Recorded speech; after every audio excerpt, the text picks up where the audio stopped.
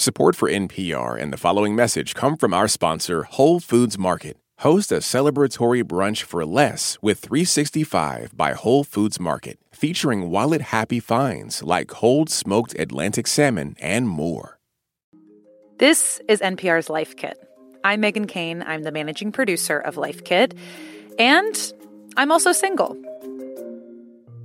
Which feels weird to say on a podcast, but it's true.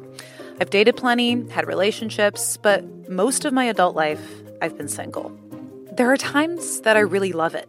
I love that I get to decide exactly what I want to eat every night, that I painted my bedroom a dreamy mint green and didn't need to consult anyone about it, that I can spend a Saturday afternoon in complete peace reading a book next to my dachshund, Margot. But other times, I feel exhausted. Exhausted by dating, exhausted that I am the sole decider in my life. And I'm a little embarrassed to say this, I'm exhausted by the idea that I just might be happier if I was in a relationship. Many people, especially people that are single and are trying to find a partner, have this idea that once they meet their person, their happiness will be that much greater. That's Jenny Taitz. She's a clinical psychologist and author of the book, How to Be Single and Happy. Jenny says that this anticipation that you'll be so much happier if you get this one thing, it actually makes you unhappier. And also sets you up for unrealistic expectations and does not increase your sense of hope for this moment. It's a bit like being on a forever treadmill. You're constantly running, but ultimately going nowhere. Plus, Jenny says humans are really bad at predicting what's going to make us happy. A lot of people think, I get the promotion, I finally buy that dream house, everything's going to be better. And that's actually just not how happiness works. Jenny says our happiness tends to remain pretty stable over our lifetime. Typically, when we finally get the thing we've been wanting so badly, there is this momentary spike in happiness, but then we kind of return to our normal levels of happiness. Not much changes. Meaning, surprise, a marriage or a relationship isn't that magical happiness pill. There's, of course, lots of privilege that comes with marriage, but Jenny told me about this research from a 15-year analysis from Michigan State University. They asked their participants this question. How much happier does marriage make you? And on average, this is not my speculation. This is 24,000 people in a study. I'd love for people to guess, but on average, marriage amplified happiness by 1%. So that's not meant to be negative about coupling, but that's meant to just offer the illuminating perspective that 99% of your happiness right now, it does not hinge on coupling. And so that's really empowering to feel like you don't need to find your person to then amplify your happiness.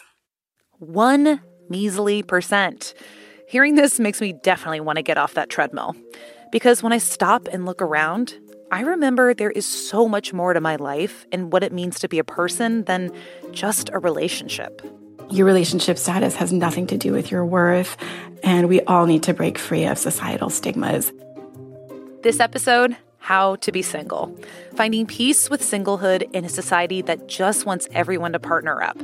This isn't about getting yourself all fixed up so you can find a mate. Because let's be real, being in a relationship has nothing to do with being a good person or being your so-called best self. Instead, this is about how to find peace with singleness and live a full life. We'll talk about how to deal with complicated emotions, honor all kinds of love, and most importantly, how to plan a values-driven life.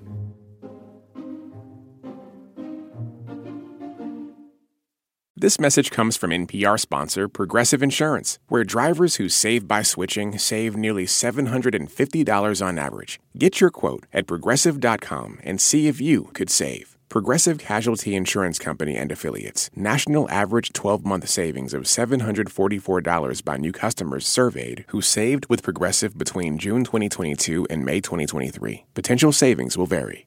Support for NPR and the following message come from our sponsor, Whole Foods Market. Host a celebratory brunch for less with 365 by Whole Foods Market, featuring wallet-happy finds like cold smoked Atlantic salmon, mini quiches, organic everything bagels, and more. Plus, visit the floral department and jazz up your table with a beautiful bouquet of big, bright, sourced-for-good flowers. When the brunch has to be perfect and delicious, go to your local Whole Foods Market.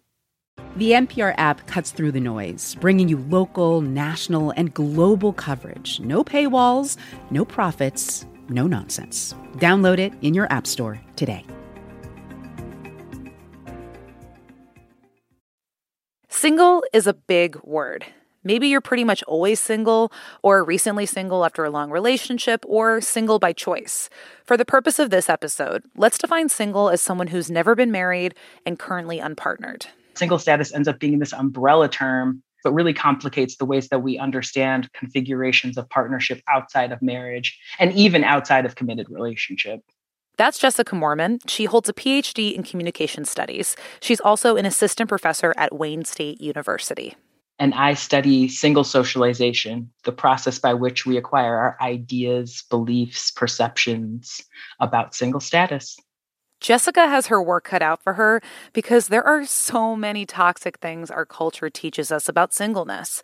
Those messages change depending on who you are, but people of all genders can experience negative messaging around singleness. So let's zoom out for a moment and rethink the big picture. Takeaway number 1, it's a big one. Detangle yourself from the societal pressure to be partnered or married.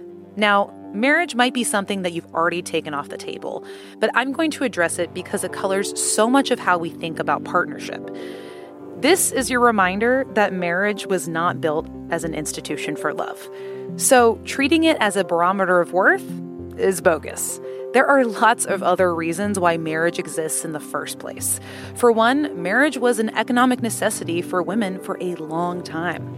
Obviously, these things are entwined with kind of religious imperatives, values around sex and gender, values around, the prominence of misogyny.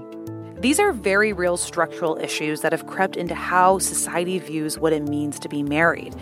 I bring this up not to be a downer, but it's good context when you encounter negative messaging about your singleness, especially from those of older generations. The women who are older than us had a radically different understanding and socialization to marriage. There are women alive and well in this world right now who couldn't get a bank account without a husband, who couldn't access credit without a husband. There's one interview Jessica remembers she did for her research with one woman she calls Hunter, with a particularly pushy great aunt who kept saying, I just need you to settle down. When are you getting married? And she offers this really cogent analysis, basically talking about women of that generation found their security in men. You needed a man to function as a full adult, as a woman in society. And so, of course, my great aunt is telling me to get married. Now, even though I'm talking about marriage and women in this example, men and people of all genders can feel the pressure to couple up. No matter who you are, remember that most friends or family are wishing you security, even if it comes out totally wrong. But if they are really starting to badger you, remember this. Married people get the privilege of privacy in ways that single people do not. You would never go up to your sister and be like, how's your marriage? It would be treated as gauche. The larger point here is that just because marriage has historically meant one thing doesn't mean it always has to be that way. And if you hear all of this and you still want to be married or partnered, that's okay. But it's become increasingly unrealistic to hold everyone to the same standard of marriage. Because the amount of people who are single, or what the U.S. Census calls never married, has been climbing for decades. When we were talking on video chat, Jessica got really excited to share this new research. It's from Rose M. Kreider at the U.S. Census. Can I share my screen? Let's do it. I'm going into professor mode. I love it. Jessica brings up this U.S. Census report called Number, Timing, and Duration of Marriages and Divorces. And she scrolls to a table about never married women. From 2006 to 2016, you have a 15% jump in the number of all women who have never been married age 25 to 29. That's mind-blowing. 15% of the population of women, that age group, come on. Does that mean that they weren't in love? No. Does that mean that they didn't have kids? No. Does that mean that they weren't in partnership? No. It just means that they weren't married. Even though it can feel like you're the only single person you know, you are not alone. Though a lot of our policies and norms discriminate against single people, remember that you do have some control. Which brings me to my next point. Takeaway number 2, clarify your values and make a plan. A clear upside of single life is freedom. Everything is up to you. But then again, everything is up to you. That freedom is overwhelming. And that freedom can create a lot of pause around progressing through life. Jenny advises her patients to make something she calls a values pie chart. It's pretty much exactly what it sounds like. You sit down and think about all the different important facets of your life: exercise, career, hobbies, friendships, dating. And then rather than thinking about what you want in those areas, to focus on how you want to show up. So maybe when it comes to dating, instead of like, I want to meet someone really funny and attractive, to focus on, I want to be patient and self-compassionate. The things you want in, say, an ideal partner, those are things you can embody yourself. It takes the focus off external factors and puts it back on you and your life. So make a circle on a piece of paper and think about how much you want to focus on each part of your life. Maybe 30% is on friends and family, 20% goes to a hobby you love, and so on. The values pie chart is also a nice thing to return to when you're feeling lost or lonely. You see, a relationship is just one fraction of your life.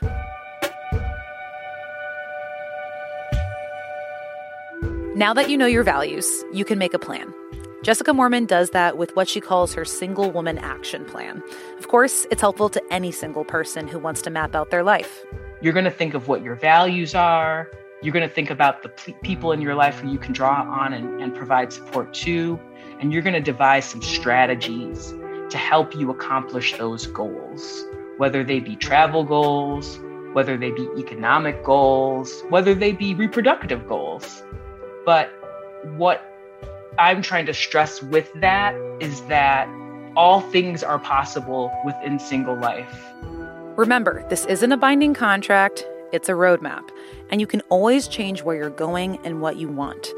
Instead of being overwhelmed by the what ifs, really getting clear about what you want in life can help you stay grounded. This doesn't mean that you need to know your sole purpose in life. That's a tall order. Rather, knowing your values and what you're striving for serves a bit like an emotional booster shot. For me, compassion and connecting with others is really high up on my list. So when I'm supporting a friend through a hard time or even editing an episode for Life Kit, I feel like I'm doing the right thing for me. This is important because, much like your mood, how you feel about your singleness can change from day to day. There are times where I'm just like, man, it would be really nice to have a boyfriend right now or a husband. But then there are times where I think, oh my goodness, thank God that I'm single. John Paul Bramer writes the advice column Hola Papi and has a book of essays under the same name. He is, in his own words, chronically single, and honestly, I think he's nailing it. Something that I honestly don't really think about a whole lot because I see myself as a person with so many commitments in life, most of them related to doing the things I love to do, like writing and drawing. Those take up quite a bit of my time, and I've got a lot of wonderful friends in my life, so a lot of the time I really don't think about it too much. He gets a lot of letters about singlehood and sees people putting so much pressure on one kind of relationship. Being laser-focused on committed, monogamous relationships means we miss out on all the other shapes romance takes in our lives. The more I think about it, and the older I get, the more people I meet, and I kind of think of these things as, wow, we really are just putting labels on top of dynamics that are really unique. Each and every one of them has a different shape. Each and every one of them has different textures and colors inside of it. And we kind of just have to hope that it happens to fall under the umbrella of what we've been conditioned to want. Expecting every romantic encounter to lead to a relationship is a recipe for unhappiness. Let's broaden that idea of romance, shall we? It's takeaway 3, rethink connection and your support. Every relationship in our life has a unique dynamic that we need to honor. There are some deep friendships in my life that have brought me way more meaning than any boyfriend. There's something special about when my best friend calls me out of the blue just to say hi. Also, shorter romances serve a purpose in your life. Even the smaller connections you have throughout a day, like a neighbor who you always chat with by an elevator, that's important. And just because you don't have a partner or you don't have a fiance or a husband or whatever it is you're looking for, that doesn't mean you don't have love in your life. It doesn't mean you don't have intimacy, connection, camaraderie. You might have all those things in different people. A quick note about intimacy. It could be that you acknowledge all these different kinds of love in your life, but it can still be a bummer to not experience touch or sex as frequently as you might want. Even the time spent just finding casual sex can be draining. So diversify your options. For some people, that means having sex toys around. Others, it means having fancy baths. Experiencing safe, enjoyable touch is a basic human need. All this to say, have an open mind about romance because you might surprise yourself. How did you think of romantic relationships and partnerships when you were growing up? Oh my gosh, probably the most stereotypical way that you can describe a young woman thinking about romantic partnerships. I mean, super into romantic comedies. I loved especially you start off hating each other and then fall in love, or the friends, like all the tropes. I really heavily bought into that. This is Haley Blassingame. She's a journalist at the DC public radio station WAMU. I was actually going through my diary from when I was 16 recently. Wouldn't recommend doing that. And every day it was like, so-and-so did this, and there were 3 different guys, and that was basically my entire life, just this, heavy centering of men and romance. When Haley got to college, she finally got the chance to live out these rom-com tropes that she had loved so much. She met a guy named Malcolm, and they had a pretty traditional boyfriend-girlfriend setup for a few years. But something didn't feel quite right about that title for Haley. I did not feel any pressure from Malcolm to perform girlfriend, but I think just moving through the world as a girlfriend, it just comes with a history of, I'm playing a role, and this role has a set of expectations attached to it. They tried being in an open relationship for a few years, but ultimately, Haley craved more autonomy. They ended their formal romantic relationship and are now just friends. The whole experience broadened her expectations for herself. Now, she's non-monogamous, but that didn't result in an instant paradise. Haley told me there were a lot of people in her life who were angry with her for pursuing non-monogamy. And it also meant redefining her singlehood. I think that's one thing about being single is it has mostly been seen, especially for women, as a liminal space, as a transitional space, as you should be searching when you're here. This is not a place that you should stay or want to stay in. And I think for me, it's been like, I'm here partly because I want to be. Maybe I don't want to be here forever, but I need to honor that desire and look at that more deeply. Rethinking your connections also means being attuned to your connection with yourself. This isn't to say you need to be non-monogamous, though it is an option. Just that love can look a lot of different ways. So be receptive to your own desires and what works for you. Now, I want to bring up a small pet peeve of mine. I see this idea a lot on social media that in order to be a convincing, happy single person, I need to be completely uninterested in finding a partner. Not just feel confident, but be thrilled that I'm unattached. Don't get me wrong, those people exist. That's awesome. But it is possible to appreciate your life and also want someone to share it with.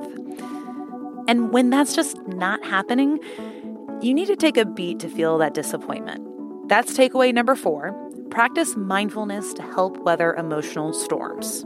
Mindfulness is so linked to happiness.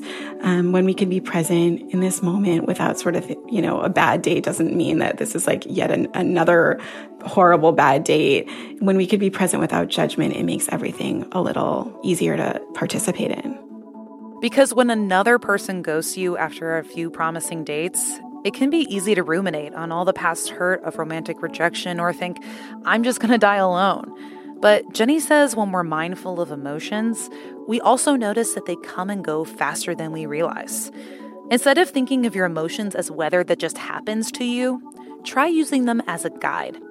If you know you get down on long weekends, plan ahead. Get a game night going or plan a day trip with friends. Be proactive. You are in control. I mean, the urge to yearn is very strong, but at the same time, it is more of an activity than it is any kind of reality. It is you thinking about things, making up stories about it. And so because it's an action, again, that does mean you have quite a bit of agency over it. You can stop and trying to see, is this thought even serving me? What is this doing for me? I think can really help in cutting them back down to size. One perfect hack: get busy. Do things you love to do. For me, I enjoy having friends over for dinner. And if I feel the need for a more urgent remedy, I listen to an audiobook while I badly embroider.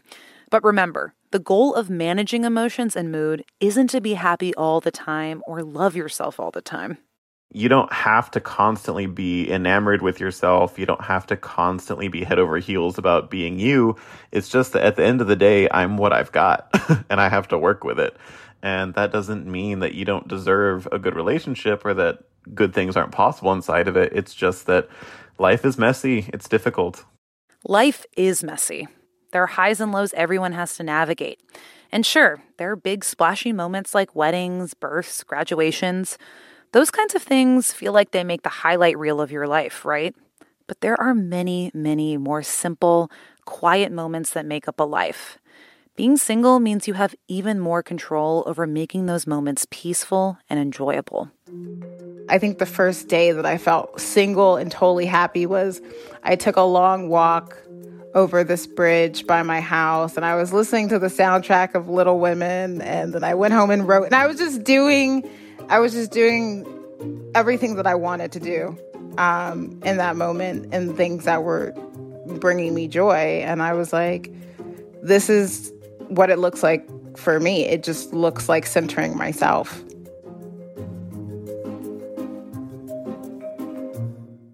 Let's recap. Takeaway number 1, detangle yourself from the societal pressure to be partnered or married. Takeaway 2, clarify your values, make a plan, get really specific.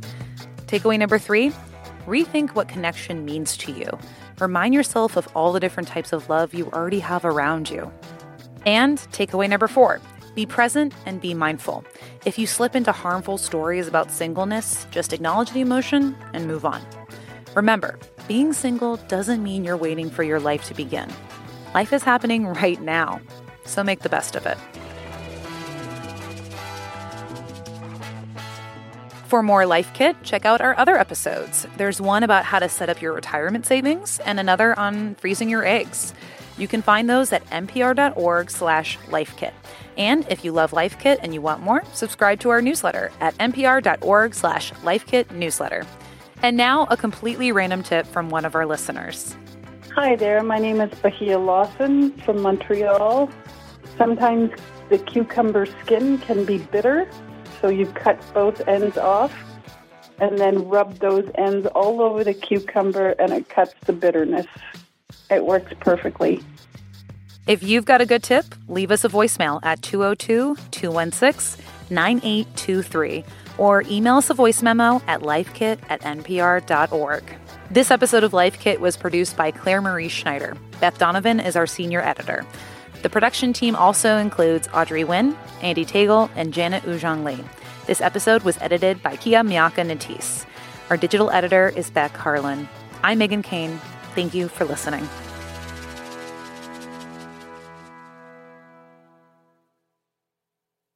This message comes from NPR sponsor Charles Schwab with their original podcast, Choiceology. Hosted by Katie Milkman, an award-winning behavioral scientist and author of the best-selling book, How to Change. Choiceology is a show about the psychology and economics behind people's decisions. Hear true stories from Nobel laureates, authors, athletes, and more about why people do the things they do. Download the latest episode and subscribe at schwab.com/podcast or wherever you listen. Support for NPR and the following message come from Indeed. You're driven by the search for better. But when it comes to hiring, the best way to search for a candidate isn't to search at all. Don't search, match with Indeed. Join more than 3.5 million businesses worldwide that use Indeed to hire great talent fast. Get a $75 sponsored job credit to get your jobs more visibility at Indeed.com/lifekit. Terms and conditions apply. All that sitting and swiping, your body is adapting to your technology. Learn how and what you can do about it. I really felt like the cloud in my brain kind of dissipated. Once I started realizing what a difference these little breaks were making, there's no turning back for me. Take NPR's Body Electric Challenge. Listen to the series wherever you get your podcasts.